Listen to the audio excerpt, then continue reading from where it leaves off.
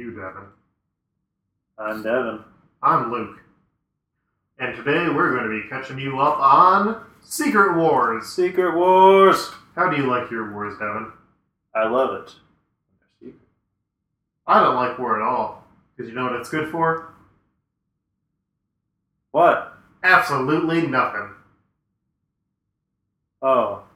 War leaves nothing except for the Undertaker. War is nothing but a heartbreaker. Oh. I don't remember the other lyrics to the song. I don't either. Yeah, we got all the important lyrics. We did. Welcome to our Secret Wars. Secret What is special. happening? Are things happening in Secret Wars? What should I read? So, Secret Wars. Yes. We've been building up to it for a while. There are a whole bunch of prologues and tie-ins and pre-series. Okay, so Jonathan Hickman was writing, Assad Ribic was doing the art, and it's the Ultimate Universe crashing into the 616, and it's the last stand of the heroes before everything is going to go up in smoke. And so, Devin, take it over with Avengers. Prologues! Okay, so basically, they kind of nicely did with Avengers Secret War number 0. Kind of gave you a little bit of a fill-in for what's going on.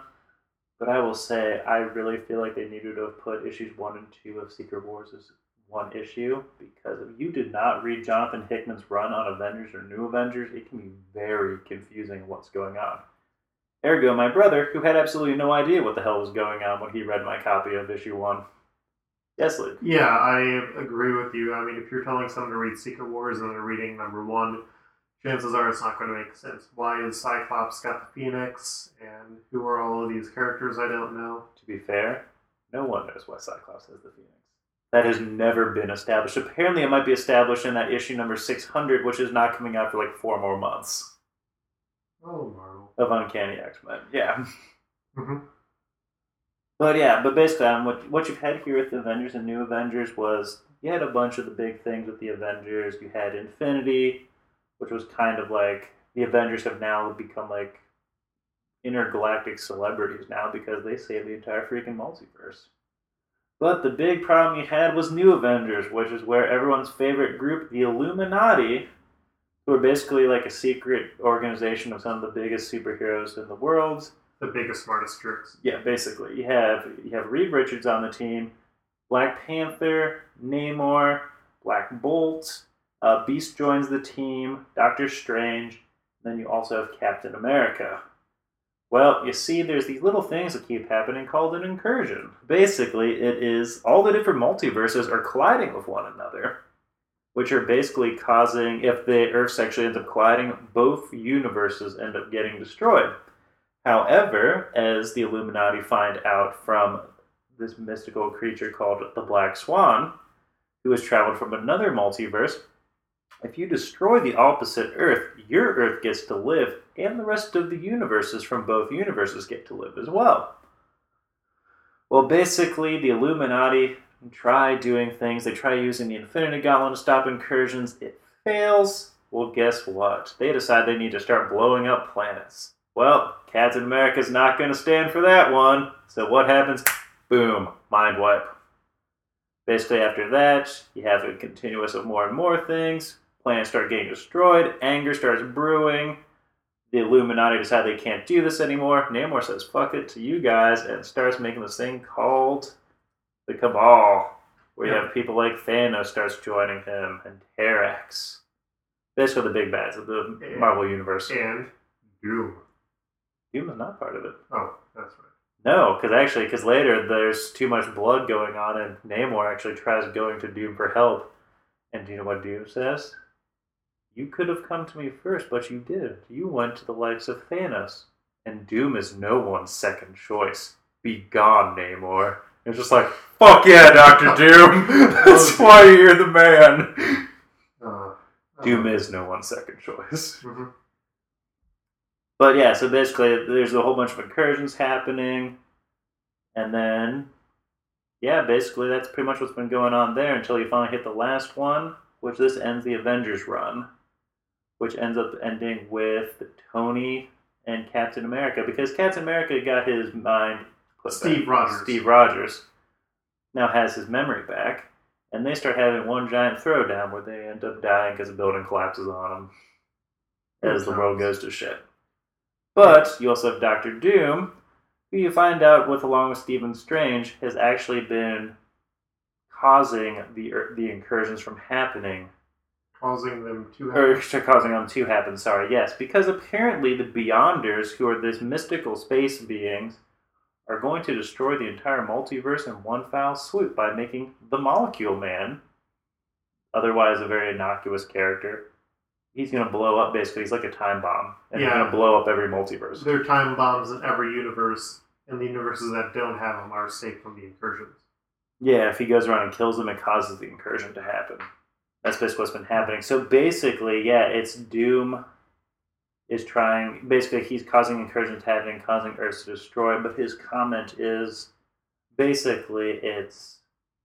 I may be killing all these worlds, but it's for the chance that some of them may survive. So it's kind of great. So Doom's been like kind of secretly the big bad of like both of these Avengers and New Avengers run, but he's also the hero of the story. Mm-hmm. Basically, all hail Lord Doom.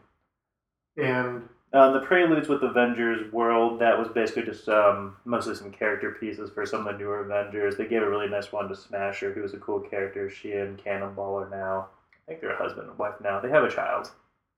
Also Tom. Yeah. And then also get some more great thing for Sunspot, who has taken over AIM, who is trying to stop the Beyonders as well, which leads Thor and Hyperion to go on one giant suicidal battle, taking down some Beyonders. Yep, and Hyperion's going to be coming up in our Squadron Supreme, Squadron Sinister discussion. That's going to be in a few weeks because... That's a different Hyperion. Yeah, there's a whole so bunch of many Hyperions. This is good Hyperion. Mm-hmm. And then the Miles Morales one was a pointless prologue issue. It was literally the last page where someone's like, hey, what's that over there? And everyone looks, and the world's ending.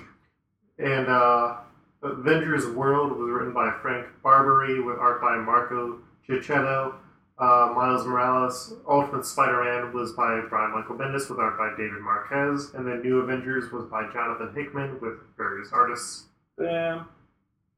And so there were the Last Days line, which was sort of tying into this first issue and the world's collapsing. Yes. So, would you like to go now, Luke? Would you like to start us off? Well, I'll talk about the first... I'll talk about Captain America, and then you talk about Year 3, because my other two sort of take place after, in a way. Oh, okay.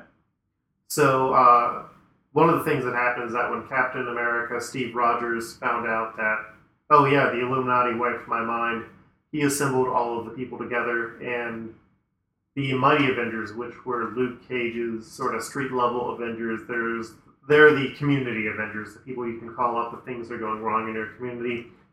They showed up, they had their big fight with the Avengers and the New Avengers and these people who have been making these earth-shattering decisions without even consulting them at all. And they're righteously angry. And so 8 is really dealing with that fight and their reactions, and then 9 wraps up the stories and focuses a lot on relationships with the members on the team, the like normal people who are running the call center that the Avengers have, because you have all these people who are calling in because it's literally the end of days, and then the last thing that you see is this doctor talking to you, the reader, and he's saying, you did a good job, you saved a person's life, you were a mighty Avenger, I'm a mighty Avenger too, and we've just done the best that we could with what we've had. And sometimes that's all you can do, and it is emotional.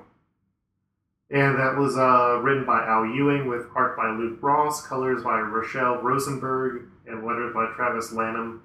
And normally Letters I'm not always going to mention them, but Lanham's design work on pages is really good. Is it a must-buy, Luke? It's not necessarily a must-buy, especially if you haven't been reading the other issues, but number 9, if you are going to get one of these, I would definitely recommend it. It's such a strong standalone. It does some really inventive stuff, and I was a big fan of Captain America and the Mighty Avengers before, and just the Mighty Avengers, so yeah, talk about your stuff.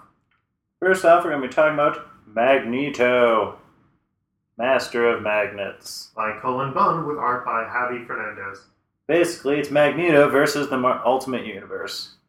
Basically, he is taking a whole bunch of mutant growth hormone, which basically is kind of like... steroids for powers. Yeah, basically. It's taken from like the stem cells of different other mutants so that his powers can be powered up. And basically, he's using this to try to overcharge himself to try to actually push back the Ultimate Earth. Which then he also starts doing because they started sending in Sentinels also to try to crush him as well. The book itself, I mean, it's fine. I mean, it's more than fine. I really like it. But this one is kind of a necessity that you've actually read the rest of the Magneto run. It does have a nice little tie-in where it's a really nice appreciation of his father-daughter relationship with Polaris, because she's also trying to help him as well. Yeah, I mean, the art's really nice too, but yeah, I mean, it's a good book, but if you're not reading the rest of Magneto's run, it's kind of pointless. The other two, luckily, they're kind of more of a standalone story, so this one's I can recommend buying. First one, Black Widow, writer by Nathan Edmondson, with art by Phil Noto. Basically, guys, the art. Phil Noto is, to me, the best artist who's working right now. I absolutely adore his work. He has a very, sketchy but realistic style. Yeah. Everything looks great. He did some great, it was like the 70s type of variant covers that he did. Yeah, it was photos that were taken of the Avengers at, just casual events. Yeah. Yeah, the one he did of Gwen Stacy hanging up in my office at work. But then, yeah, let's basically see. Basically, this one is kind of like a little two-part story of Natasha Romanoff. The entire, story arc so far has been going on for Black Widow. It's just kind of like her redeeming herself for, all the past terrible things she's done. Basically, read in the ledger, the word that keeps getting thrown out ever since the Avengers movie came out. I mean, the story's great, and it, fits in really nicely. She's kind of, thinking about all the bad things she does right before she's about to die. So that's all really good. This one's a nice little two-part story, so you can just jump in right in and out, but you will get more out of it if you've read the previous ones. Now, the second one is The Punisher, also by Nathan Edmondson, and artist by Mitch Gerards. And basically, this one is almost completely the opposite of what the Black Widow was that Edmondson also wrote, where Black Widow is kind of like a nice little character piece. This one is kind of like balls to the walls, just flat-out action. I'm going to spoil it. In the first issue of Secret Wars has potentially the greatest Punisher moment ever, which is all the supervillains are drunk and are celebrating watching the heroes fail as the Earths are finally going to be destroyed.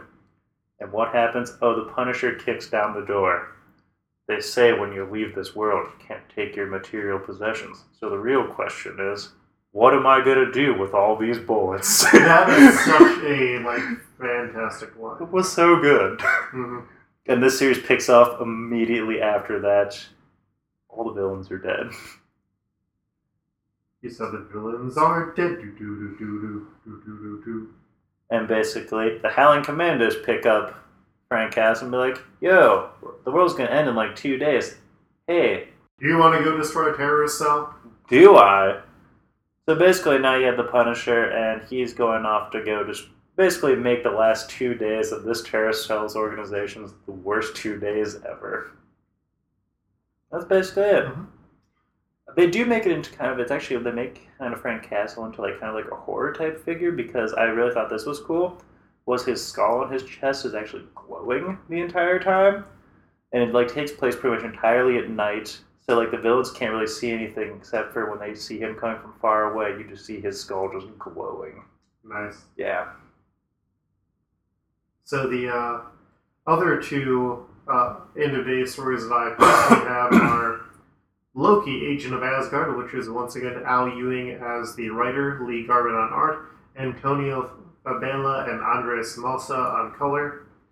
And Loki's story has been continuing through 3 series. It started with Journey into Mystery, went into Young Avengers, and now it's Loki, Agent of Asgard. And the original Loki died, so a new Loki was reborn because there always must be a Loki.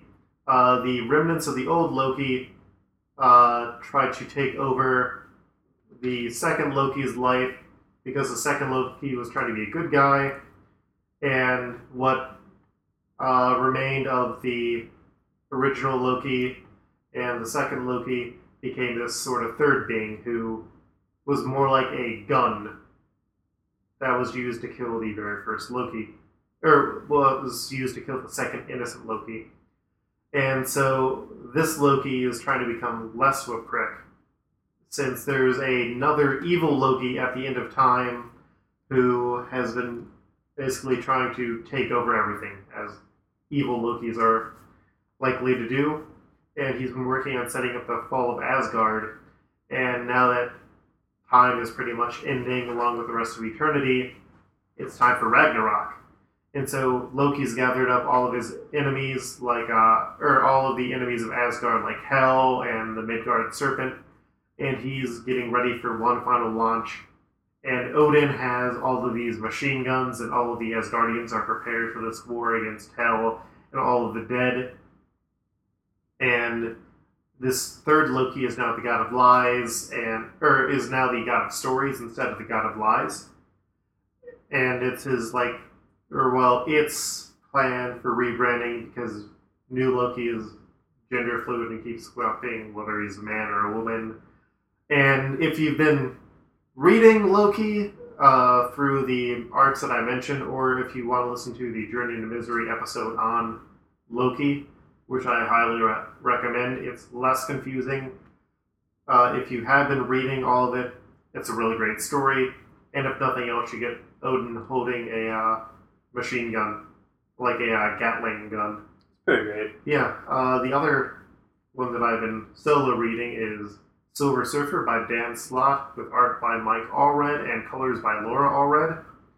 And this has been sort of Silver Surfer as Doctor Doom, or as Doctor Who.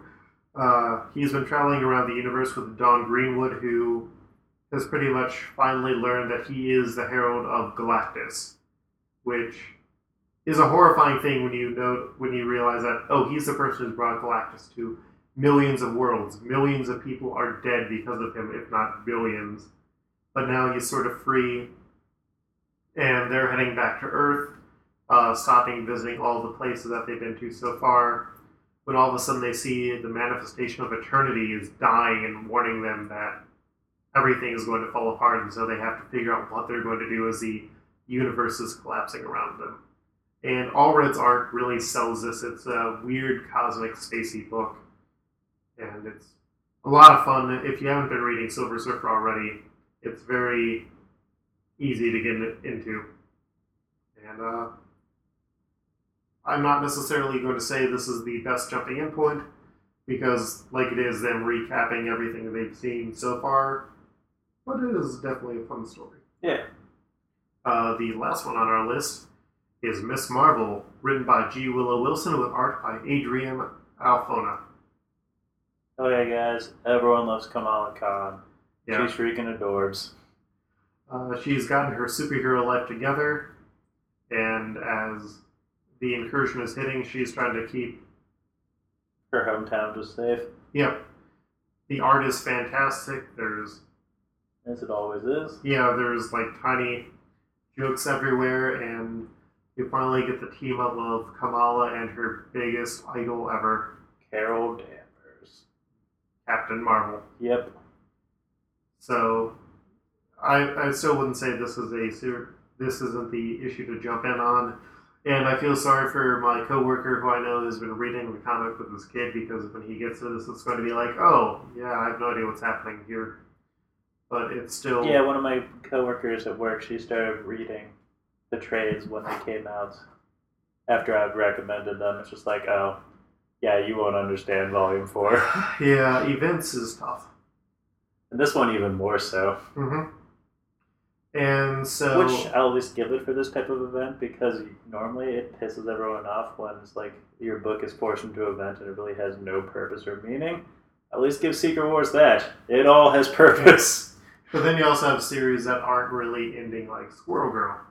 Well, Yeah. Squirrel Girl is renumbering, but it's not getting a Secret Wars tie because Squirrel Girl would stop all the incursions.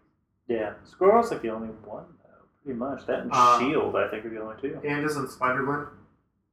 Spider-Gwen's already over. Oh, it is? Yeah, Spider-Gwen was the 5-issue run. She's getting rebooted afterwards. I mean, but to be fair, she is in Spider-Verse. Okay, I stopped reading Spider-Gwen. Oh, okay. Yeah. It deals nothing with Yeah. the incursions and everything, but she's in Spider-Verse, so I mean, I just accept she's here. Okay. Because even Silk and Spider-Woman got last-second throw-ins for Secret Wars. Okay. So then the incursion happens, and Ba-boom! Everything's over. yeah.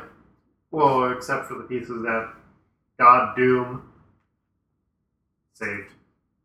All hail Lord Doom. All hail Lord Doom. God Doom. Yes. And so Doom basically took the chunks of the universe that he could save and smushed them up. Yep. Because he now has the power of all of the Beyonders. Because he fucking murked their asses. Yeah. And so he's been basically trying to keep this world together for, I believe it's been about 6 years, but no one else really knows what amount of time has passed. Yeah, I was going to say, it's been very confusing when you just read other series. Yeah. Like, there... Because someone mentioned it's like 10 years have passed or something, I'm like, but... Yeah, it was either 6 or 8 years. Yeah, their memories are fuzzy, and there's a lot of inconsistencies, but those inconsistencies make sense. Yeah. Because they would happen. Because the only two people on this earth who remember anything is Lord Doom and Stephen Strange. Mm-hmm. And so we're going to start getting into a lot of the mini-series and continuing series, and so we'll just switch off one after another. Yeah.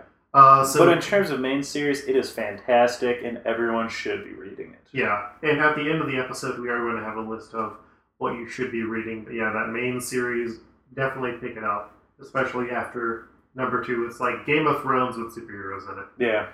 It's like a Game of Thrones world, but it feels even more epic in some ways. Yeah. And so... This even got your deaths. Mm-hmm. So the first one I'm going to talk about is Ghost Racers by Felipe Smith and Juan Gideon. And Felipe Smith had been writing the Ghost Rider series with Jaime Reyes. Wait, no, Jaime Reyes is the Blue Beetle. This is one of them that I didn't take notes for. God. So yeah, Ghost Racers is pretty much Arcade has created his own Coliseum, so he's having all of the Ghost Riders race, and the best one at racing is Robbie Reyes. Yeah, I remembered it there. And Robbie Reyes was the newest Ghost Rider in the Marvel Universe, and he keeps winning, and Arcade doesn't Which like is this. bullshit. Nicolas Cage can't lose. It would be every multiverse. Nicolas Cage Ghost Rider should be there. Nicolas Cage Ghost Rider hasn't showed up, though. But he should. He's a multiverse. But yeah, it's sort of continuing the feeling of the Ghost Rider series, which is very much Robbie is trying to care for his younger brother, but in this world he's a celebrity for being who he is. And one of the other things is that his relationship with his spirit is very different, because Eli, his spirit of vengeance, keeps getting locked up after the races. And most of the other riders who keep on losing, because Reyes has been going on taking, like, he's won a ridiculous number of matches without failing, they keep getting tortured whenever they lose, and so it's interesting to see where it's going to go. Basically, it's Mario Kart, the comic book. Mm-hmm. Is it worth purchasing, Luke? If you liked the old Ghost Rider series that Felipe Smith was doing, it's worth it, or if you want to see weird, wacky ghost races. First one I'll be talking about is 1602, Angela, Witch Hunter. Which I still love based on the premise, because Angela was a character Neil Gaiman created for Spawn, and then Neil Gaiman created 1602 so he could sue the creator for Spawn. And in that get lawsuit, Miracle Man back. Yeah. And in that lawsuit, he got the rights to Angela back, so now Angela is in the 1602 storyline. Yes. I mean, it's a pretty fun and straightforward. I mean, the book is basically what the title is. Mm-hmm. Angela goes around and kills witches. And the witch breed. Yes. Which are mutants. Yeah, basically. While serving for the monarchy of England. Mm-hmm. Because one of the things is that, like, all of the different kingdoms or sections have barons and baronesses. Yeah. Who rule over everything.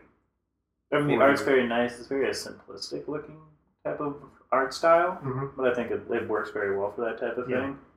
And who's the creative team? It's Kieran Gillen and Marguerite Bennett are the two writers, with Stephanie Hans on art. Cool. So would you recommend it? It's kind of, I mean, it's a fun one. It's not it's not a necessary book. Mm-hmm. But yeah, I mean, it's fun.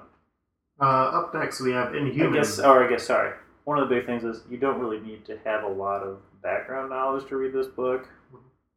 Since, I mean, Angela's only been around for a year. Roughly a year and a half. Yeah.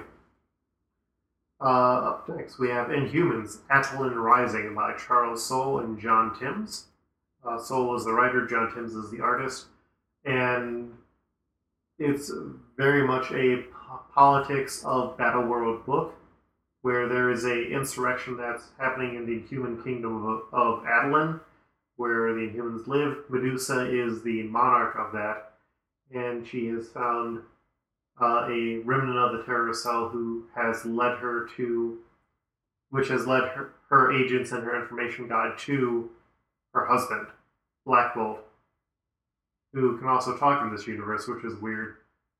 And so it's a weird family drama mystery. I want to read more of this, because there's just a lot of really neat stuff within it. The art is very fun, and it also had a weird Ghost Rider in it, and weird holes. So, woo! It also feels like it's going to be one of those books that shape Battleworld and what happens. Well, the next one I'm going to be talking about is one of what will be a very frequent and recurring theme for a lot of these books, which is Marvel Zombies. The writer for this one is Simon Spurrier, with art by Kev Walker. Basically, this has everyone's favorite monster hunter, Elsa Bloodstone. Yay! Yay! She's not exactly the biggest of characters in terms of, like, being out there all the time. She was in the classic 12-issue run of Next Wave Agents of Hate, and she appears a lot of times in, like, the Monster Society, like Evil. Yeah, basically. Those ones are good. And her brother's shown up more recently in Colin Bloodstone.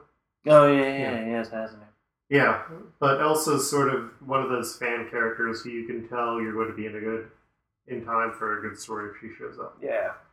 She's very no-nonsense. Mm-hmm. But yeah, basically she is one of the leaders on the S.H.I.E.L.D., which basically the S.H.I.E.L.D. is the big giant wall trying to keep out the zombies, the Annihilation Wave, and the Ultrons. Yeah. So basically, yeah, she's starting to fight one, but oh no, while drinking her tea and shooting zombies in the face, a demon kind of teleports her all the way into the middle of the S.H.I.E.L.D., where she meets a weird little nameless child, who they then team up and try and get out of the S.H.I.E.L.D. so she can go back to zombie killing. I do love that she's giving her commentary throughout the story, where it's very context aware. She's like, "Oh, I found a weird child. This is certainly not going to bite me in the back." Yeah, and yeah, it's good. Yeah, Simon Spurrier Cy Spurrier is a very good writer for Elsa Bloodstone, because she has a very distinct voice, and I know some people haven't been a fan of how he's been attempting it, but I've liked it so far. I'm excited to see where it goes. there are 2 anthology series, Secret Wars Journal and Secret Wars Battle World, that are both anthology series, and usually they have like one really good story and then another pretty skippable story in both of them. You get a lot of different art. The Daredevil story that Cy Spurrier wrote is beautiful. I did not write down the name of the artist on it, but like if you're going to pick up that one, I believe it's number 2 of Battle World. Yeah. Journal ties in a bit more into overarching stories. Look it up and look for the Daredevil story. Yeah. He's the cook of Hell's Kitchen. Yep. Which is awesome. And like that story's already gotten a lot of attention. But as it should. Yeah, but I'll go do another one now. Age of Ultron versus Marvel Zombies, keeping on the Marvel Zombies theme, which is written by James Robinson with art by Steve Pugh and colors by Chara Lampedis. Sorry if I have butchered your name, Jim. And it takes place over the wall in the divide between the Deadlands, which is where the zombies are, and Perfection, which is where the Ultrons are. We find out that in the world where this Ultron came from, he had killed his creator, Hank Pym. And then all of the Ultrons killed the Avengers. And so now the timely version of Hank Pym, which is the cowboy town, has been sewn over the wall for trying to get adamantium to make his own Ultron. But he ends up getting caught up with a third party that exists out there that's not the Annihilation Wave. And it also turns out that the Ultrons are going to work with the zombies, which is not a good thing, but there's some cool art. It's an interesting premise, but this is sort of post-Starman James Robinson, which is not always the best stuff. True that, bruh. Okay, what I got next is the fantastic Master of Kung Fu. Writer Hayden Blackman with artist Dalibor Talajic. And covers by Francisco Francavilla. Yay! Basically, I love every time Marvel publishes a Shang-Chi miniseries, which I wish they would do more frequently. Because it doesn't need an ongoing plot, actually, just like if they would try to do like an ongoing plot Shang-Chi story. But basically, his books are basically a Bruce Lee Kung Fu film. And it's great. Simple plot, lots of great action, usually lots of great art. This one basically is dealing with all the different, kind of Asian-type clans or, groups from the Marvel Universe, like the Ten Rings, the Iron Fists, those type of groups, Kunlun. All of them basically have their own, little squads who are trying to do battle for their particular region. Now, they ended up getting over their war, and what they do is, I think it's every 12 years there's a battle where one master from all of the different schools battle, and whoever wins gets to become king for the next 12 years. And Shang-Chi is the disgraced son of the current leader, who has now decided that he's going to try to stop being just a drunkard, because he's now actually wanted for murder and supposed to be put to death, and is leading the Morlocks to make their own new Morlock school, and are going to try and take back the game. That sounds pretty awesome. It is really awesome. So up next we have Runaways, which is written by Noel Stevenson with art by Sanford Green, colors by John Rauch, and letters and production by VC's Clayton Cowles, Clayton Cowles is pretty much doing the letters for half of the books in Secret Wars, and there are a lot of books. And it takes place at Victor Von Doom's Institute for Gifted Youth, which is where the best and brightest students go to become the Doom Youth. And it's supposed to be the best students, and we're focusing on the ones who end up in detention, which includes Sana Strand, Jubilee, Pixie, Amadeus Cho, Delphine Gorgon, Scar, Molly Hayes, Cloak, Dagger, and Bucky. And Bucky! It's your sort of boarding school misadventure meets sort of like anything where you've got kids in a military school trope. If you don't like the creative team, which are famous for Nimona and Well, Noelle Stevenson is famous for Nimona and Lumberjanes. Lumberjanes is awesome. And if you aren't excited about the team of characters, because that is an awesome team of characters, you're wrong, and you should pick up this book. Even if you have no familiarity, this is one of them that, like almost all the early Runaway series, you can give to anyone and they will enjoy. Pixie needs to get put into more of the X-Men titles. Mm-hmm. That's Devin's 2 cents. Alright, next one I will cover actually is Star-Lord and Kitty Pryde. Now, by Sam Humphries with art by Alti Fermancia. Basically, this one takes place after Secret Wars number 4, so I'm not going to try to spoil anything. But basically, you have Star-Lord, who is from Earth 616.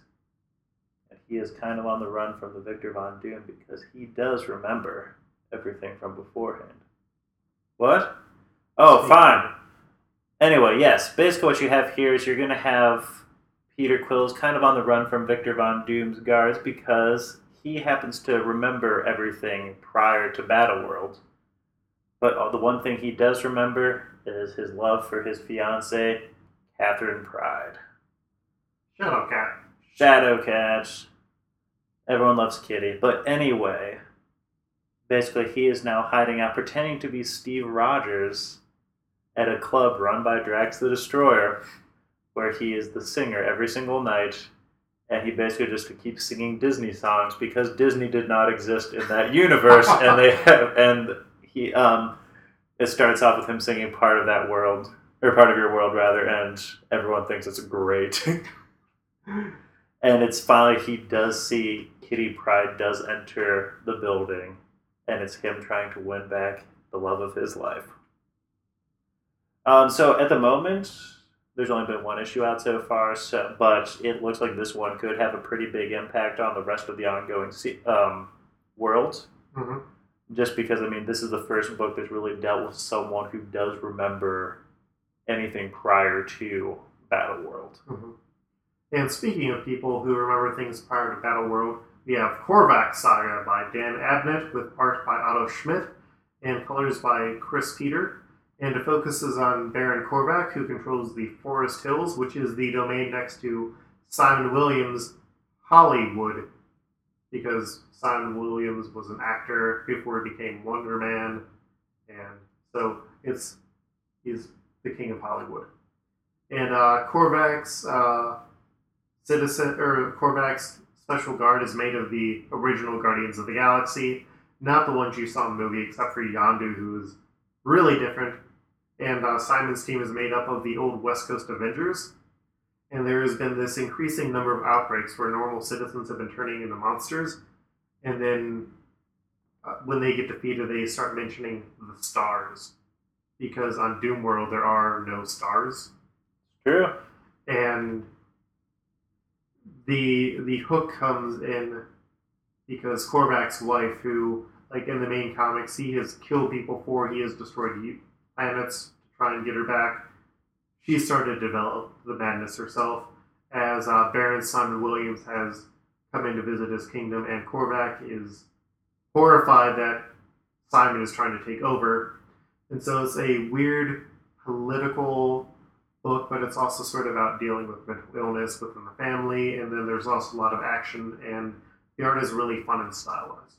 So I was not really excited about getting this book before because my last experiences with the Korvac Saga have been, oh wow, this story sucks.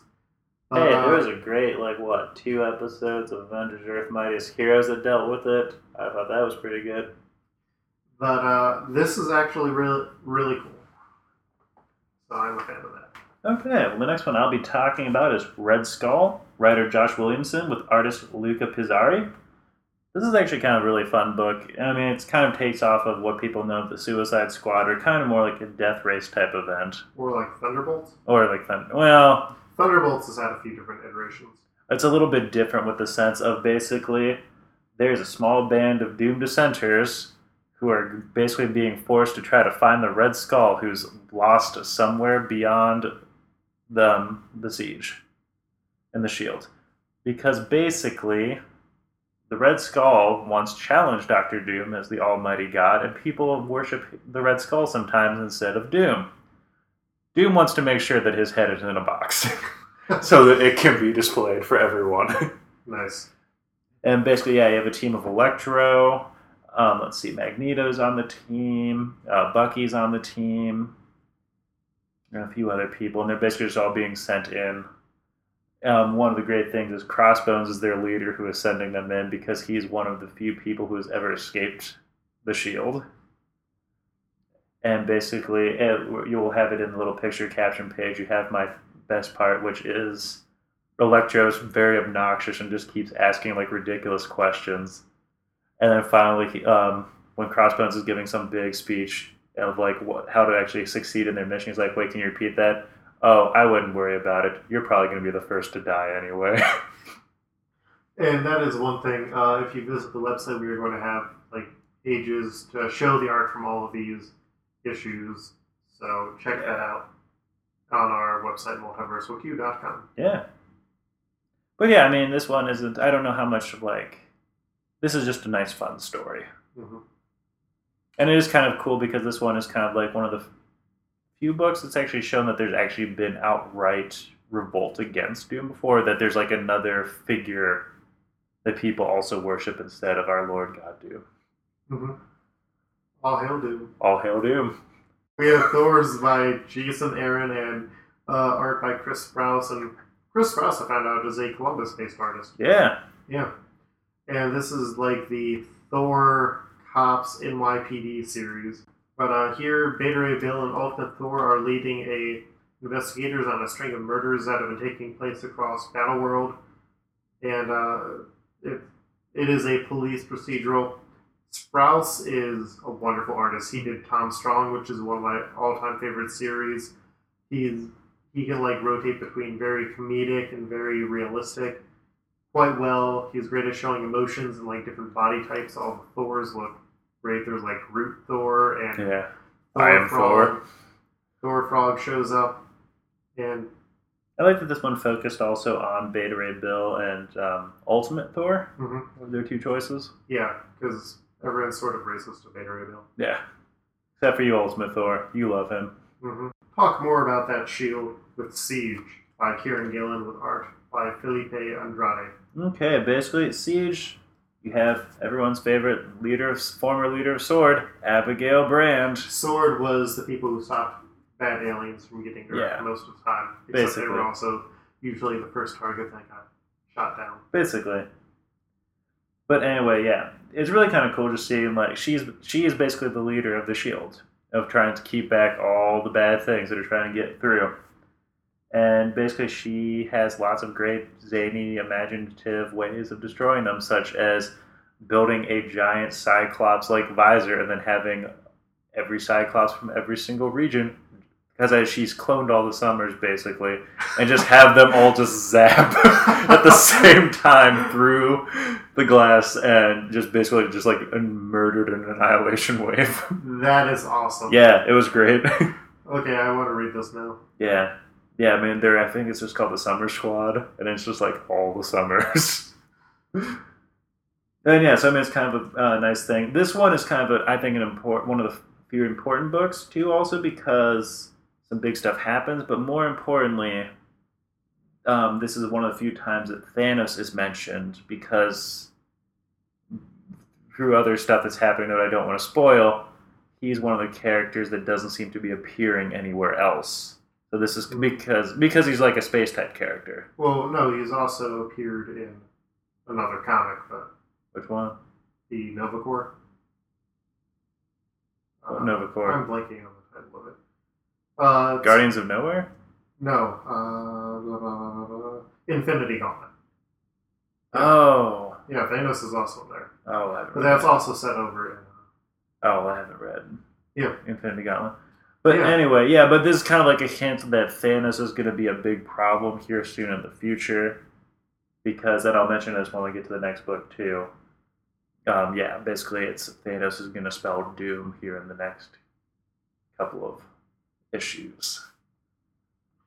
And then we have the disappointing Ultimate End. Yeah, let's all talk about Ultimate End. By Michael Bendis and Mark Bagley, which is really confusing on what's happening, because it's like the Avengers from the 616 New York survived, and so did the Ultimates from the Ultimate Universe. But certain characters are there who are already dead or have been dead for a while, or they've appeared in other places. There's a few characters who are there who shouldn't be there for different reasons, and it's very confusing as to what's happening. Especially since Bendis got to write this dang series. And it's just such a shame right now, just because it's the two men who created the Ultimate Universe with Ultimate Spider-Man #1 back in 2000, which was a fantastic jumping on point for all readers. I mean, that's how I started reading comics. Here it feels like it's sort of choking. It feels like it is just crashing and burning, which is just a sad way for the Ultimate Universe to go, because it's basically going to be assumed the Ultimate Universe is not walking out of this. Yeah. And the big thing too is I really feel bad because I feel like question marks. I feel like I always need to keep reading it because I feel like this could be really affecting how not necessarily Secret Wars is going to go, but how everything after Secret Wars is going to go. Because we already know that Miles Morales is going to be getting his own series. And he's also going to be on the new Avengers. Yeah, exactly. So, I mean, we have one Ultimate character that's going to be making it. He has an entire support cast team that is not in the 616 universe. So it's basically I feel like there's going to be showing who's going to be making it from the Ultimate Universe and who's not. Except that it's also sort of got the ultimatum problem where they're just killing people willingly. Yeah, for no reason. But you probably shouldn't read it in any case because. Well, except you might need to. If you like the Ultimate Universe, you might need to read it. But I mean, you'd be fine letting them just think that they all died off in the incursion. Let's talk about Warzones, the Warzone series. Up first, I've got E is for Extinction by Chris Burnham, who did a whole bunch of artwork for Grant Morrison on his Batman run, and Ramon Villalobos, friend of the show. Yeah. And E for Extinction is taking place in a universe where Grant Morrison's X-Men never really ended and went on to the next generation. So it's Magneto and his special class that he had been training of sort of the special needs mutants, the people with weird powers, and mutants are now the standard. In fact, if you want your kid to succeed, you want them to be a mutant. And it's dealing with this very different culture where not only are humans being outpaced, but with all of these second and third mutations setting in, you have Cyclops and Emma Frost who are feeling vastly inadequate. And if you've read Morrison's run, definitely pick this up. If not, it's going to be really weird. But if you have read Morrison's run and you get to the second page, you're going to know whether or not you want to read this series. Yeah. This is my jam. Yeah, no, it's great. Next one is another X-Men series. It's called Inferno. It's written by Dennis Hopeless with art by Javier Garron. And I really enjoy this series, which a lot of reviews I've read for it have been kind of mixed on it. Basically, it is the Inferno storyline, which is basically when Hell came to Earth from Limbo. Basically never stopped. And basically demons are just running everywhere. Well, unfortunately, Colossus isn't pleased with that because his poor little sister, Magic, Illyana! Poor little snowflake, is still lost in this. He goes hunting for her every single year, and every year he gets his ass kicked. But in this one, it's kind of then him just trying to. It's all about him trying to rescue his sister, basically. So it's a nice little bit there. You get Madeline Pryor factors into it quite heavily as well, and a few other X-Men things. Basically, I really like this because, it's kind of plays... It's not a full-on horror one, but it has more of a cool supernatural element to it, just because, everyone in the series is pretty much a monster or a demon. We're just running around. And Colossus has a pretty cool big-ass sword. Illyana! Snowflake. Up next, we have Planet Hulk, written by Sam Humphries, with art by Mark Lamming. And Captain America and his best pal, Devil Dinosaur, are champions of Arcade's Coliseum and sort of the gladiator fights. Arcade's got business in all adventures. Yeah, Arcade's murder world is actually a thing, and we haven't really gotten much reason for why, but I like to think it's because Doom and Arcade were sort of like murder friends back in the 616. Previously on The Murder Friends. Doom, did you leave this corpse of Reed Richards in my fridge? I am Doom, do not doubt me. Doom. Captain America is really pissed off that he has to keep fighting in the Coliseum, and so he's sent off as a not necessarily a reward to Greenland, where he's supposed to hunt down Bucky, but Greenland is where all the Hulks are. Yes. So it's Captain America and Devil Dinosaur, who's literally a giant red dinosaur who stomps and creates earthquakes, trying to find Bucky Bones in a land of Hulks. Yep. It's pretty great. Mm-hmm. And this, for all you've listened to past episodes, this Gladiator Steve Rogers is much better than the one that Mimic kicked his ass. Yep. Back in Scrolliators. Okay, I'm going to skip that one because that's going to be the last one I'm going to talk about. Next up, we got Armor Wars. Writer James Robinson with art by Markio Takara. Basically, this is a kind of little cool thing. Basically, it is everyone has an Iron Man suit because if you take your suit off, you will die in about 20 seconds. Because there's some pretty crazy disease that's been killing people off. And no one knows why, but Spider-Man might know why. Oh, too bad he gets killed off on page 2. You mean they stole my idea for Spider-Man? Yes. That's actually when I was reading it for the first time, I'm like, oh hey, it's that character we created. Except our version was different. Incredibly different. But basically there's a big battle in control for the city by Tony and Arno Stark. Arno Stark is Tony's brother, kind of, this revealed during one of the last runs of Iron Man. Basically, it's a cool story. They're kind of like playing up what the mystery of the disease is going to be. We still haven't found out at the end of issue 3. Probably going to learn in the end within the next couple issues.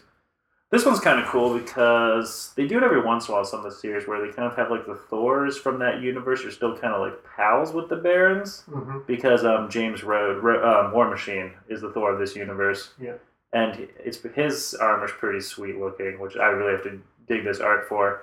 But basically, he has like the giant, your classic Thor armor, but it's all bulked out into an Iron Man suit. And he basically has like a giant metallic hammer. Yeah, like a warhammer. Yeah. Up next, we have Squadron Sinister, which is written by Mark Guggenheim, with pencils by Carlos Pacheco, inks by Mariano Taibo, colors by Frank Martin, and letters by VC's Joe Caramanga, who did the other letter in this. And it's the story of Hyperion and the Squadron Sinister, who are pretty much the evil Justice League analogs, who have been annexing neighboring kingdoms. And for the most part, they've been setting up puppet rulers, but Iron Thor shows up because Doom is like, hey, you guys keep taking over lands, and that's not really keeping with my law. And you don't fucking break the law of our Lord Mighty Doom. And then Iron Thor shows up dead. And this is before Hyperion is going to launch one of his next campaigns. And so he's got 24 hours to find a person who murdered him. And meanwhile, almost every other member of the team is trying to work against him or work for their own goals. And so it's very inner politics, and it's a neat way to sort of explore how everything works within the universe. Also, the Frightful Four show up. Next up, we got Captain Marvel and the Carol Corps, with writing by the lovely Kelly Sue DeConnick, with art by David Lopez. Basically, based off the title right alone, the Carol Corps is basically the giant fandom that has come around Carol Danvers, aka Captain Marvel. In real life. In real life, yes. And this is kind of great because it brings back the Banshee Squadron that Kelly Sue created back in the first initial run, first 4 or 5 issues of Captain Marvel. And basically they're a super sweet Air Force Academy, basically, with Carol flying around with her Captain Marvel powers and everyone else trying to see if they can shoot her for fun in their planes. But basically, because they're off up in the sky, they're kind of always wondering, Carol keeps wondering what lies beyond that. Because as mentioned with the whole Korvac saga, there's no stars. Basically, there's believed to be no sky. I mean, even the sun itself. Yeah. I mean, it's Johnny Storm. Yeah. Is what it turns out to be the sun. The Human Torch is the sun. For disobeying Doom. Yes. No question, Lord Doom. No. All hail Doom. All hail Doom. All hail Doom! And yeah, so basically, I mean, this whole thing is basically just them starting to question what lies beyond our borders, what actually could be beyond space and sky.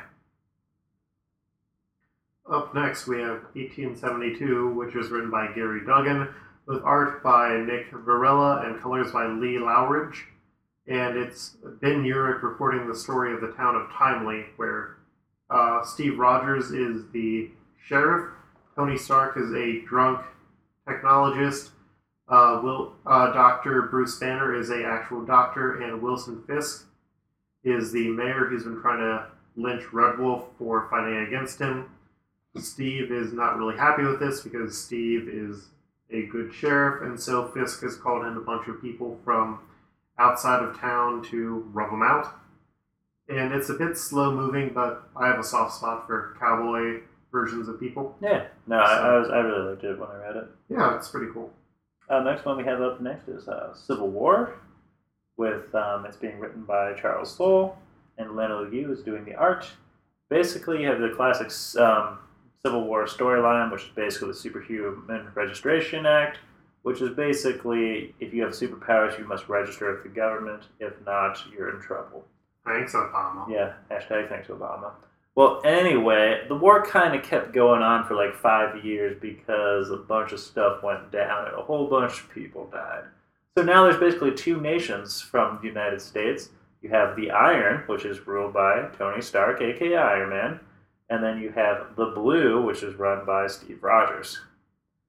Well, basically, the Steve Rogers place is kind of like a crap hole wasteland, where Iron Man is like beloved by everyone and runs a pretty nice country. And basically the first issue's only come out so far, and basically it's just them sitting down to have a talk to see if maybe they can actually patch up this country, but things are kind of going down about whether or not they can actually finally bring broker peace. Some of it didn't make a whole lot of sense, such as the fact of, classically in the story, Spider-Man ends up joining Captain America's team, and Spider-Man's not sure if he wants to see Tony Stark because there's bad blood. And basically, now Tony brings Mary Jane as kind of like a peace offering. Weird. To show that there's no hard feelings. And like they're so happy to see each other. They haven't seen each other, I guess, in 6 years. But to me, it was just kind of like, why didn't she just go over to Captain America's side? Yep. So next we have Future Imperfect, which is written by Peter David with art by Greg Land, and colors by Nolan Woodard. And it takes place in dystopia, which is where Maestro, who is generally an evil, super genius version of the Hulk from the future, reigns. And the story mostly focuses on a team of rebels who have been trying to take down Maestro before, and Maestro really has his own plans where he wants to instead take over all of the world.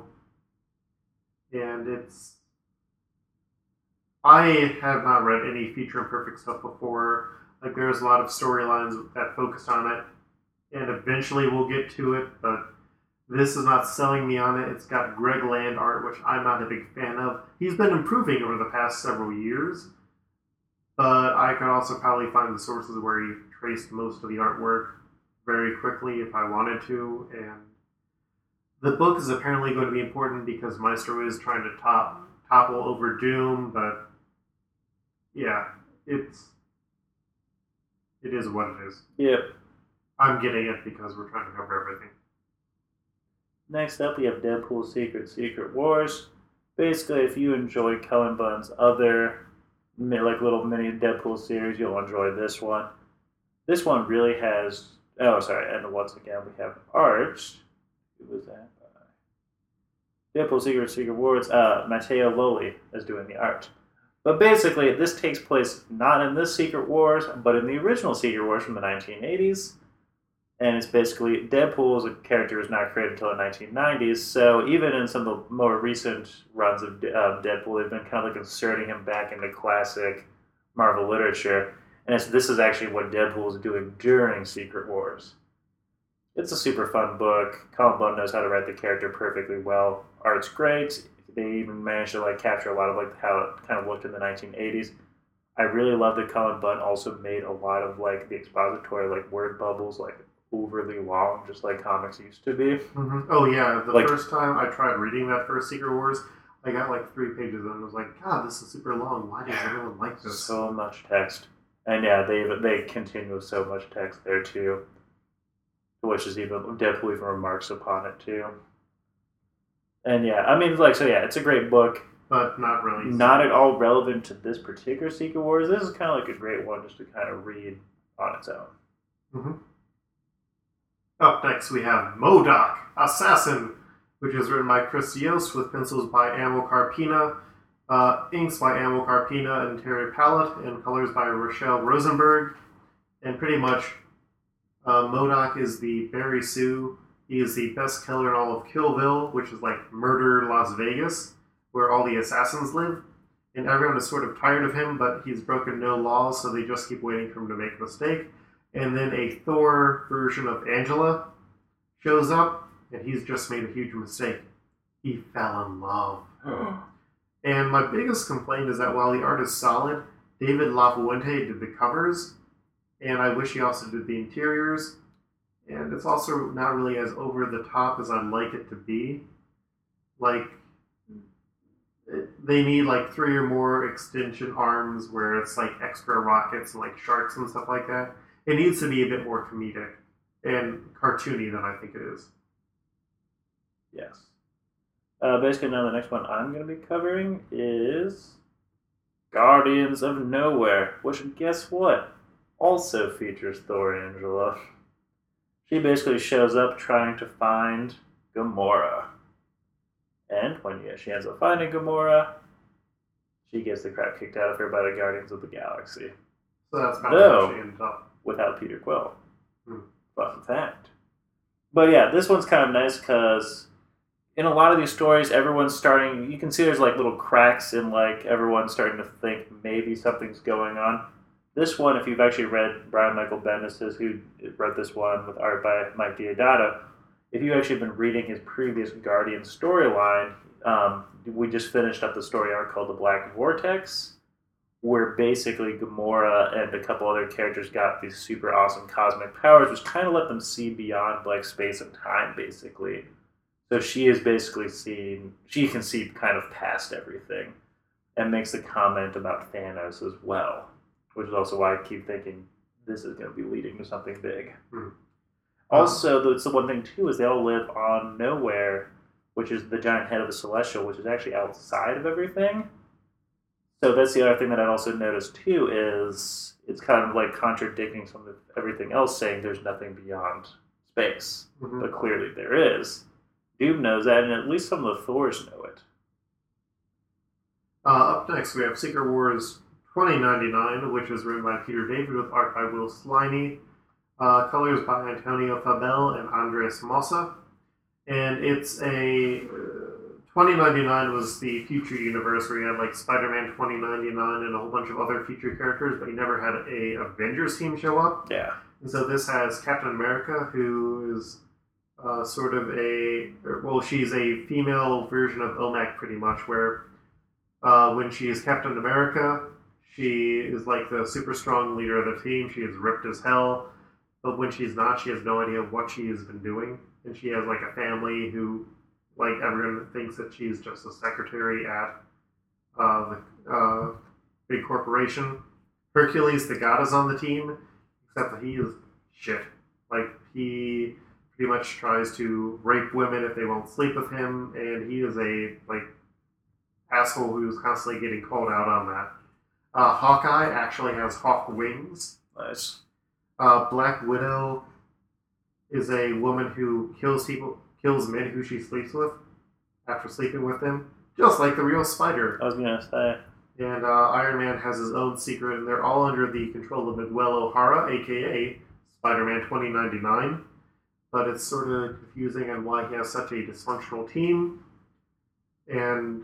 But the team really does seem interesting. It works well. It definitely has some weird ideas, like Defenders 2099 show up, and like the Hercules stuff is just really weird how it keeps happening, and the Black Widow thing sort of skirts the line where it's supposed to be, where it's hard to tell if it's done for comedic purposes or it's supposed to be like actually shocking and horrifying. If it's supposed to be shocking and horrifying, then Earth 616 Daredevil should probably change his name to Black Widow. But he doesn't really kill him. Sad but true. Well, he doesn't, but yeah, they all die. And the book feels weird at times, but has some cool ideas, and the art is solid. And I mean, while I'm not into Future Imperfect, this one I'd recommend if you were intrigued. What's another one of those too, which is nice of Peter David creating pretty much the 2099 universe, since he created Spider-Man 2099. Mm-hmm. Actually, didn't he write? Actually, never mind, because I think he wrote Future Imperfect, the original series too. Yeah. Yep. So never mind. Okay, next one is by far the one I didn't care for at all. Hail Hydra by Rick Remender with art by Roland Bashi. Okay, basically here's how it is. If you did not read Rick Remender's Captain America run, like I did not, I have no freaking clue what is happening. I thought you read Remender's Captain America. I read part of Remender's Captain America run. You need to read all of it. Because Oh. it all has to do with Dimension Z Uh-huh. and everything like that, and his son. And, like, I mean, basically Hydra is in control of New York City. This one, I guess, the one interesting thing is I'm trying to figure out if Dimension Z still exists. Because his, technically the son of Arnim Zola, who's raised by Steve Rogers, comes out from Dimension Z and is surprised to see that Hydra's in charge. So, like, maybe it hasn't been affected by Doom. Yeah, basically. Or I guess by the Beyonders. Like, Dimension Z might be some, like, little pocket universe that wasn't affected. Yeah. Because he doesn't seem to know what the hell's going on. I mean, so they just got that thing, but otherwise, yeah. Up next, we have A-Force by Marguerite Bennett and G. Willow Wilson. Pencils by George Molina, inks by Craig Ewing and Walden Wong, with colors by Laura Martin. And A-Force was sort of pitched as the book to like bring in a lot of female readers, since it's the all-female Avengers team. But it's definitely weighed down by Secret Wars, a way that a lot of the other books don't really feel like they are weighed down by it. But none of them are also being pitched the same way as, oh yeah, this is the book that everyone needs to read. The art is interesting in moments, but it's also weird that you don't have more female, like, illustrators on the book, I guess, because that leads to a few TNA problems with it, which, once again, if you are trying to make it appeal to women, not saying that TNA is necessarily bad.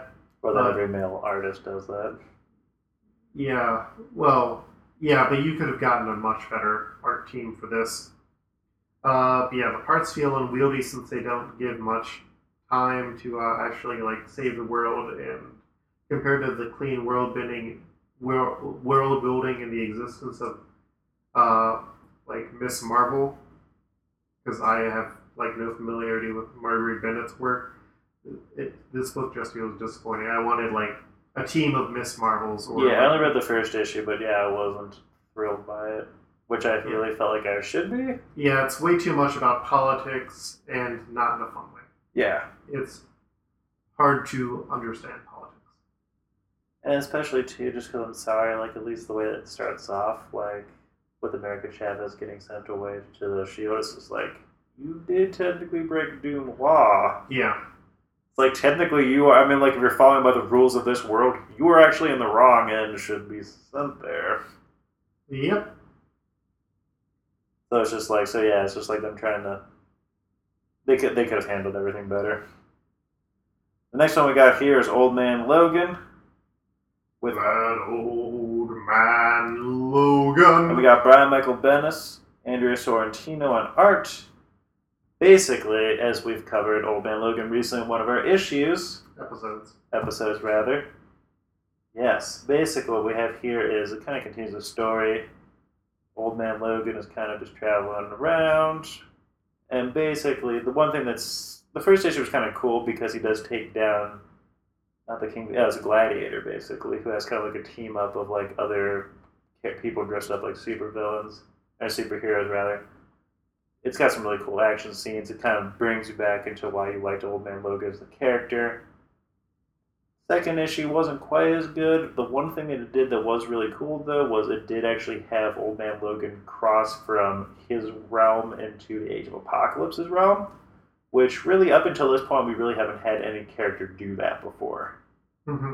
So, like, no one's like, I mean, like, everyone even kind of, like, acknowledges that there's other realms, but no one actually, like, goes to them. Yeah, because it's against Doomlaw. It's against Doomlaw, exactly. I mean, Like, actually, the second he does it, he is hunted down by one of the Thors, because yeah, you can't do that. like that happens in MODOK Assassin, where a Sentinel, like MODOK tricks a Sentinel into walking into his realm so he can just kill it Yeah, for fun. because you can't break Doomlaw. Mm-hmm. All hail Mighty Doom. All hail Doom. Up next, we have Infinity Gauntlet, which is written by Justin Weaver and Gary Duggan, with art by Justin Weaver. And it's about a family that's trying to survive against the Annihilation Wave, because there's just giant killer insects that are trying to get them. And Justin Weaver, like, he does amazing art on this. It's about a family that's trying to survive, and then their mother, who had been missing, who was a member of the Nova Corps, shows up, and they reveal that they have an Infinity Stone, and Thanos is also after that Infinity Stone. Oh, yeah. But they also all get to become Nova Corps members, and there's a Nova Corps dog. It's a series with a Nova Corps dog, Devin. That's pretty cool. Yes, it is amazing. Greg Lantern didn't have a Greg Lantern dog. It had Nort Whatever. I didn't read no Greg Lanterns. in Rotlock Fan. Yeah.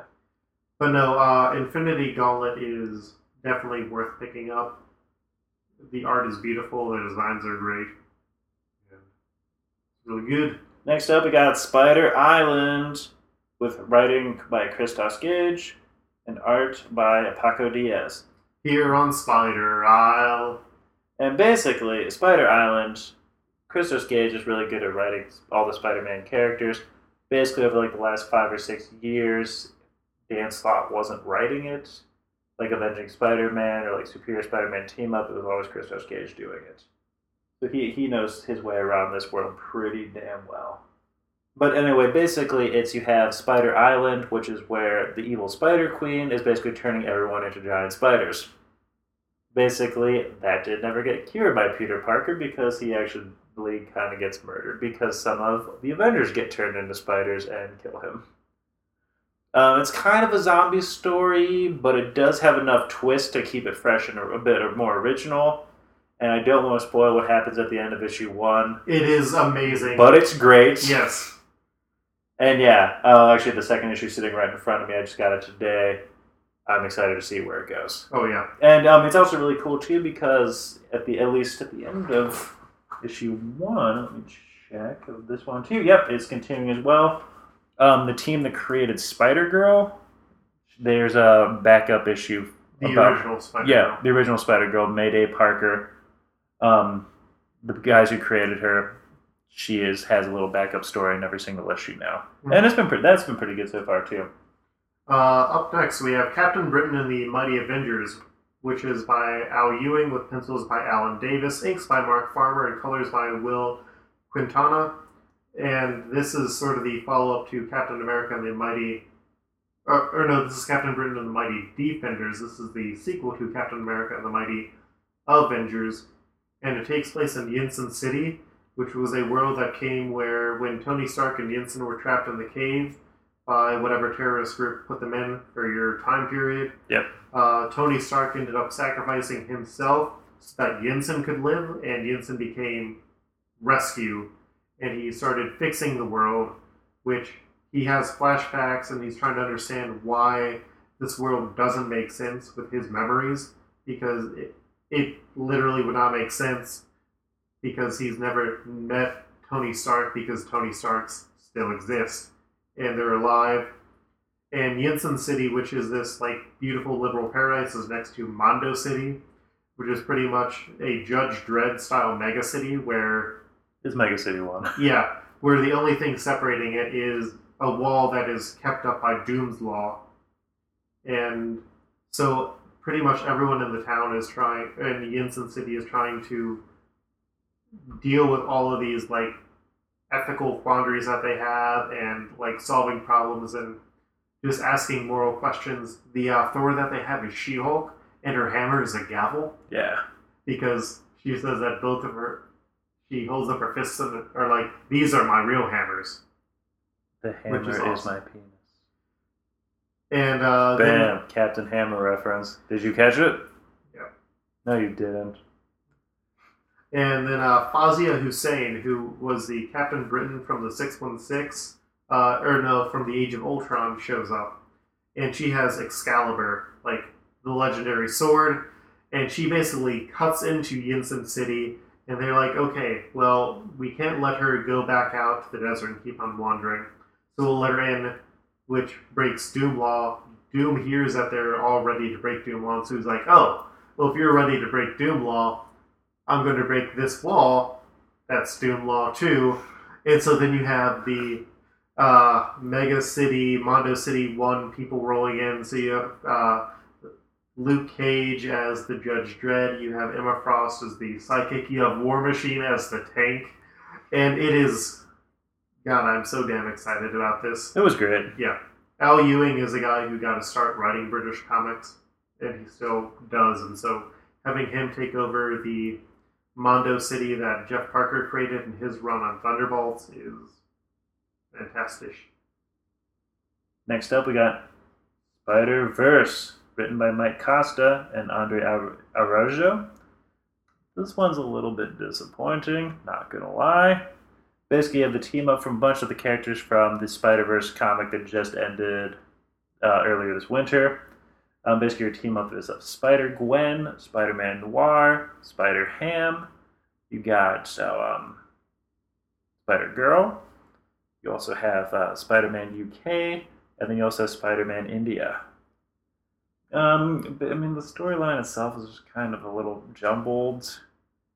This one is kind of causing into questions that don't make a whole lot of sense, such as, most particular is, Gwen Stacy is dead supposedly in this universe, just like she would be like in the 616 and pretty much everyone. And it's just like, well then where does she come from? Where's her universe? There's a lot of questions that are a little confusing. Mm-hmm. Most importantly, that really irritates me is the way that Spider-Man Noir is written is horrible. I mean, the original Spider-Man Noir storyline is fantastic. The character's well written. Where this one, he's kind of turned into like a stereotypical 1920s person who's like casually racist and sexist all the time. And yeah, basically is doing that all the time. It's just like, it's not how he acts. Why are you doing this? Though the one thing I will say that I do love about this series is President Osborn. Mayor Osborn, anytime he talks, and just in any type of casual conversation where he would say, like, God for any reason, it's always Doom instead. Mm-hmm. Up next, we have Giant-Sized Little Marvel AVX, which is written and drawn by Scotty Young, with colors by Jean-Francois Beaulier and letters by Jeff Eckleberry. And the Giant-Sized Little Marvel are sort of these super cartoony, hyper versions of the X-Men and the Avengers. And they've been having a ridiculous rivalry in Marville, fighting over serving food to the kid community in food trucks, which raises questions like, do they have parents and where do they get money from, and a lot of other stuff that doesn't matter. But a pair of twins move into town, and so the Avengers led by Cyclops, so the X-Men led by Cyclops and the Avengers led by Captain America both want them. It's very fun, but non-essential. If you like Scotty Young art, you know what you're getting. Yeah. Honestly, I love it. Yep. Let's see, next up is Extinction Agenda. This one is still pretty cool. Basically, you have the virus that is killing off all of the mutants. As a result, all of them who are still living on Genosha are basically now under quarantine, while all the other mutants are trying to kind of work on a cure, except for they don't think they really can, so the other mutants are just going to basically die. If they leave, which Doom says you're not going to do because you're vile mutant scum, because Dr. Doom doesn't really care for those mutants. He believes that it'll kill the rest of the mutants off. And basically, it is basically Havoc trying to... He and ends up trying to go to war with the rest of the X-Men to get the components he thinks he needs to stop this infection. It's written by Mark Guggenheim and Carmine Giandomenico is on art. There's a couple cool scenes. You do get to see the X-Men playing baseball, where Kurt Wagner keeps claiming that Kitty Pryde is an easy out, which apparently she is not. Up next, we have Miss Deadpool and the Howling Commandos, written by Gary Duggan, with art by Salva Espin and colors by Val Staples. It's set in a Battleworld realm where Dracula actually killed Deadpool back when Deadpool had been fighting Dracula, which meant that he was unable to marry Shikla, who is the queen of the underworld, so she had to marry Dracula. And so now she's plotting her revenge as she goes on a journey to get a MacGuffin that's going to kill Dracula once and for all. But Dracula sends along his squad of super monsters, the Howling Commandos, who are keeping an eye on her, which includes like Man-Thing, Frankenstein, Living Mummy, Werewolf by Night, and a... basically, if you guys saw the Ultimate Spider-Man cartoon Halloween special, that Howling Commandos. Except it also has a diabetic centaur who has a symbiote. Oh, that's great, instead of Blade. And Deadpool, who is a ghost, is narrating the entire storyline and adding commentary in it. And he gets really disappointed because she's not all that upset because they never got married in this universe. Oh. And I love Sal Espin's work. He did the Wolverine Season 1 that I really liked, and I've enjoyed Duggan's Deadpool, so this is some good, fun monster times. Next up is Years of Future Past. This is written by Marguerite Bennett, with art by Mike Norton. Basically, this continues the whole Days of Future Past storyline. Basically, all mutants have been put into concentration camps. Along with other super people. It doesn't make a whole lot of sense. Sometimes it deviates from the original source material quite a bit because the president is Baron Kelly, who seems to be the Baron in a couple of different X-Men universes.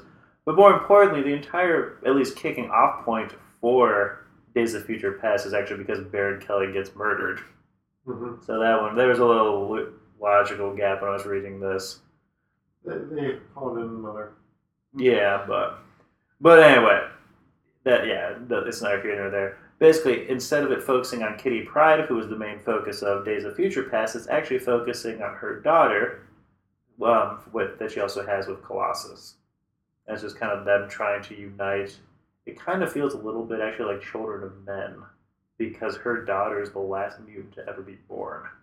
Where all other mutants have basically been stopped because the Sentinels are like, nope, no more babies. I think not. Cool. Yeah. We then have Weird World, written by Jason Aaron with art by Mike Del Mundo. And it's Jason Aaron's sword and sorcery project using a bunch of mostly forgotten Marvel properties, starring Archon. As he explores Weird World, he fights aquatic apes, he teams up with other characters, and he's facing down Morgana Le Fay. And Mike Del Mundo's art is amazing, and Weird World, even though I'm sort of like rushing through it because we've been doing this for an hour and a half at this point, it is great. I want this to be a continuing series, or at least like a semi-regular miniseries. They're at least doing a little bit because the new Black Knight series that's coming out is going to be taking place in Weird World. This is going to be Mike Del Mundo art? I don't know. Yeah. At least from the cover, it kind of looked like that. So. Yeah, well, Marvel has a problem with announcing writers for projects without artists. Yeah. So. I think they did. I just didn't pay attention. I don't even know who's writing them. They did announce the entire team, though. But anyway, next is up is Age of Apocalypse. Basically, you have your continuous Age of Apocalypse story. Apocalypse is still the Baron of the entire world. This one's nice for if you didn't really read Age of Apocalypse, because they basically did the reset button, so like all the characters and all the big like shifts that have happened in that huge storyline, because there's like over 100 issues taking place with that whole plot. Yeah, that kind of is like a reset button, so everything's back to square one. That said, you do kind of need to have at least a basic, because I haven't ever read it, but I know the overarching plot. You do need to kind of know what everything looked like. Basically, this is a world where Charles Xavier has been killed by his own son, Legion, who's attempting to kill Magneto, but kind of messed up. So Magneto is actually the one who's in charge of the X-Men. Mm-hmm. And so, I mean, I'm not a big fan of the art here. Fabian Nicieza is the writer, but Gerardo Sandoval is the artist. Kind of has a tendency to kind of go for like an anime-ish manga style, but doesn't commit to it all the way. So it's sort of like Humberto Ramos, but less defined. Yes, except for not quite as crazy and over the top. Yeah. Because Humberto Ramos' art at first I wasn't the biggest fan of, but it's not necessarily grown on me, but like I'm fine with it now. Yeah. Where this art is just like everything's. The hair is a little too crazy. Cyclops' hair in this is just a mess. And yeah, so this is not really a great book if you were unfamiliar with the whole Age of Apocalypse storyline. Okay, and then we have two more comics to go over. Where Monsters Dwell, which was written by Garth Ennis with Russ Braun on art and colors by Dono Sanchez Alamara. And it's the exact comic that men's rights activists would warn you about coming up. Carl Kaufman, who's the ace macho pilot, he's hired by a woman, Clemmy Franklin Cox, who he's pretty much trying to hit on her. He goes, oh, she's a woman, and they've gone into a dangerous world with dinosaurs and stuff, and she's pretty much emasculating him every step of the way. She's the person who will punch out the dinosaur. She's the person who keeps calm under pressure. She's the person who's even happier than he is when they get into the tribe of stereotypical Amazon women, because she is a lesbian, and it's cheeky fun. It's very like tongue-in-cheek, and it doesn't really tie into Secret Wars, but it's good for pissing off people who would get pissed off by this sort of thing because they have no sense of humor. And then I do need to read that. Yep. I haven't had a chance to do and that. then the last one you have is X-Men. Oh, I don't think so. Oh. There is one more. It's me saving the best for last. We have second best for last. Last for second. Yes. But fine. The last that I'm covering is Amazing Spider-Man Renew Your Vows. Oh. Okay, guys. So remember that time when Mephisto kind of made a deal with Mary Jane? No! It's no! 9:30 almost. I gotta go to bed. No, you don't. Home. We're talking about this now. Remember that time where Spider-Man's marriage to Mary Jane got erased? Yeah, fuck it, I do too. It was horrible. Well, basically, guys, we get to relive where that never happened. Spider-Man is still married to Mary Jane. They have a beautiful little daughter. Everything is great. There's some evil bad guy who kind of killed every other superhero, and Spider-Man is now kind of pretending he was never one in the first place. And it's basically just a really great character piece of him living with his wife and daughter, trying to keep his powers and his daughter, who's also inherited his spider abilities, a secret from the rest of the world, while at the same time trying to maintain his own personal responsibility. One of the great things that you had here was him selling photos of the big bad guys, enemies doing bad, henchmen doing bad things, and him selling the pictures to Jameson for him to actually not publish them because he can't let those get out. Basically, this is the story everyone's been waiting for. It's fantastic. Dan Slott's writing, Adam Kubert's drawing. Beautiful. I think the story that everyone has actually been waiting for is X-Men 92. I don't think so. By Chris Sims, Chad Bowers, with art by our friend Scott Koblish. Yeah. Hi, Scott! Hi, Scott! If you're listening to this, message us on Twitter. At MultiversalQ, or at Coltrag, or at FredOfett. Yeah. And it's not the animated series, but it's from that same time period. And it's the same sort of like... Yeah. It's going for that like general feeling. Yeah. Including not being like allowed to swear or do anything like too nasty. Yeah, it is. If you do, it tells you. Yeah, it is a incredibly good satire / X-Men story. It's like a smarter version of a Mojo story almost. Yeah. And like it is amazing as an Infinite comic. I haven't seen it as a print comic yet. Me either. And I don't want to get into too far. If you've read a lot of X-Men stories, the twist of who the villain is going to be really good. If you haven't, you're going to be in for an awesome new experience. Check out the interviews that we did with both Chris and Chad and Scott. Yeah, no, this was great. This is one of the first me delving into the whole Infinite Comics. I did do the Daredevil one that they did, and the ones they gave away for AVX. The AVX one was their first attempt at it. So this is kind of like them really getting into full swing with what you can do with an Infinite comic. Yeah, and it's cool. Chris and Chad know what they're doing. So yeah, and Scott makes all the art just pop. Yeah, it is a fantastic collaboration.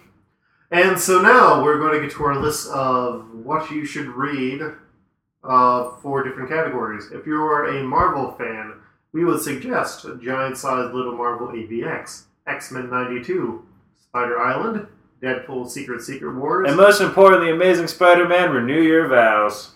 If you're one of those people who wants to read the books that are important for events, what we're pretty sure is important, like what's going to be shaping Secret Wars, is Future Imperfect, Age of Ultron vs. Marvel Zombies, Infinity Gauntlet, Question mark. Siege, Guardians of Nowhere, Ultimate End, Question mark. Inhumans Adeline Rising, and Star-Lord and Kitty Pryde.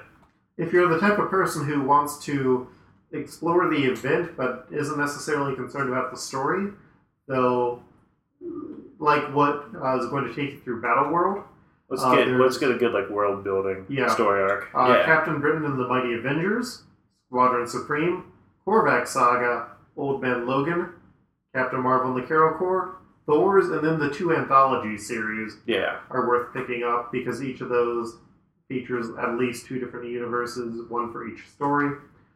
But if you're a new reader, like if you're trying to go into the comic shop for the first time and you've listened all the way through this podcast that's over an hour and a half long, or you're just looking at the list that we're going to post as well, we recommend Weird World, Runaways, and Master of Kung Fu. Yeah. Note how basically none of the major characters are involved in any of those. Mm-hmm. They're all self-contained as far as we've seen now. They're all fantastic with art and storytelling. Yeah. And they're all very different types of stories. Gosh, this has been our... Amazing Spider-Man Renew Your Vows is also great for new readers. This has been our Secret Wars special. Wait, no, Luke, we still have the question. Luke, what series would you like to see continue on post-Secret Wars? Captain Britain and the Mighty Defenders. Spider Island, because I like some of the stuff that it's set up. Yeah, that's pretty cool. Marvel Zombies, because we need to get an Elsa Bloodstone starring series. Runaways, because we need Runaways going again. Ghost Racers could be cool. Yeah. Well, basically, I think Amazing Spider-Man, Renew Your Vows should be an ongoing thing. X-Men 92, I'd actually like to see continue on as well. I've told That'd be Chris really cool. Like X-Men 92 too? Yes, exactly. Yeah, I mean, basically all the ones you said I would like to see again. Captain Marvel and the Carol Corps I would certainly like to see continue. The whole Armor Wars setup is also kind of an interesting thing. And it's so that one's probably going to get wrapped up by the end of this series. Yeah, and I mean, we're getting, Old Man Logan, who's going to get his own series. I was going to say Old Man Logan, I did mention because he is getting it. Yeah, the characters from Infinity Gauntlet, I wouldn't mind seeing them again, as a new way of doing the Nova Corps. Mm-hmm. And, is Richard Rider ever coming back? Who knows? He's still riding that dick. He is. And then, he's kind of lost in the negative zone. And then, Weird World, but that's sort of coming back. I think that's at least, sort of coming back. But yeah. This has been our Secret Wars special. It hurts to talk now. My mouth is very dry. I ran out of slushy about 2.5 hours ago, and it's past my bedtime. I was going to search for the Black Knight team right now on Google, but unfortunately when you type Black Knight into Google, actually not unfortunately, very fortunately, what is the first thing that pops up? The fantastic Martin Lawrence movie, where he gets sent back in time. The team for Black Knight It's gonna be But yeah, so let's look who it is. starring Dane Whitman. With Frank Thierry as the writer. And, Oh yeah, that's it. and illustrations by Luca Pizzari. So now we know that. Bam, I got you, Luke. I got that first. Well, I got us to being able to talk about the classic film starring Martin Lawrence, so. Okay. Also late. starring Tom Wilkinson. It's late. I gotta drive home. Multiversal Q is filmed sometimes in Devin's house, except that he's moving. And sometimes in front of a live studio audience. And sometimes in the basement, where there's a heater, and it makes the sound go bad. Where Luke's parents live above him, because he still lives in his parents' basement. I rented apartment. My parents are moving to New Mexico, where they don't have basements, Devin. They'll build one just for you. Hi, sweetie. Here's your basement.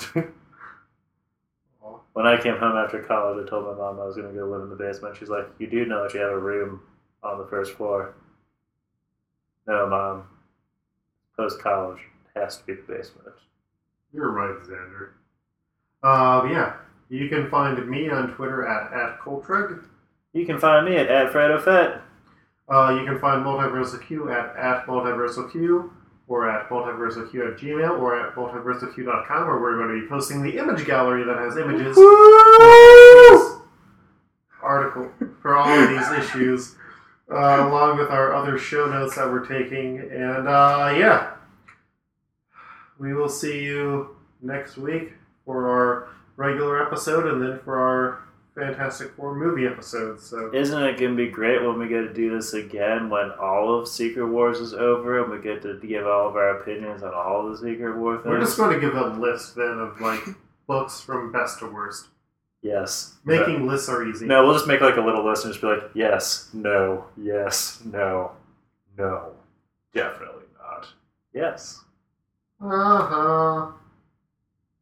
And we out.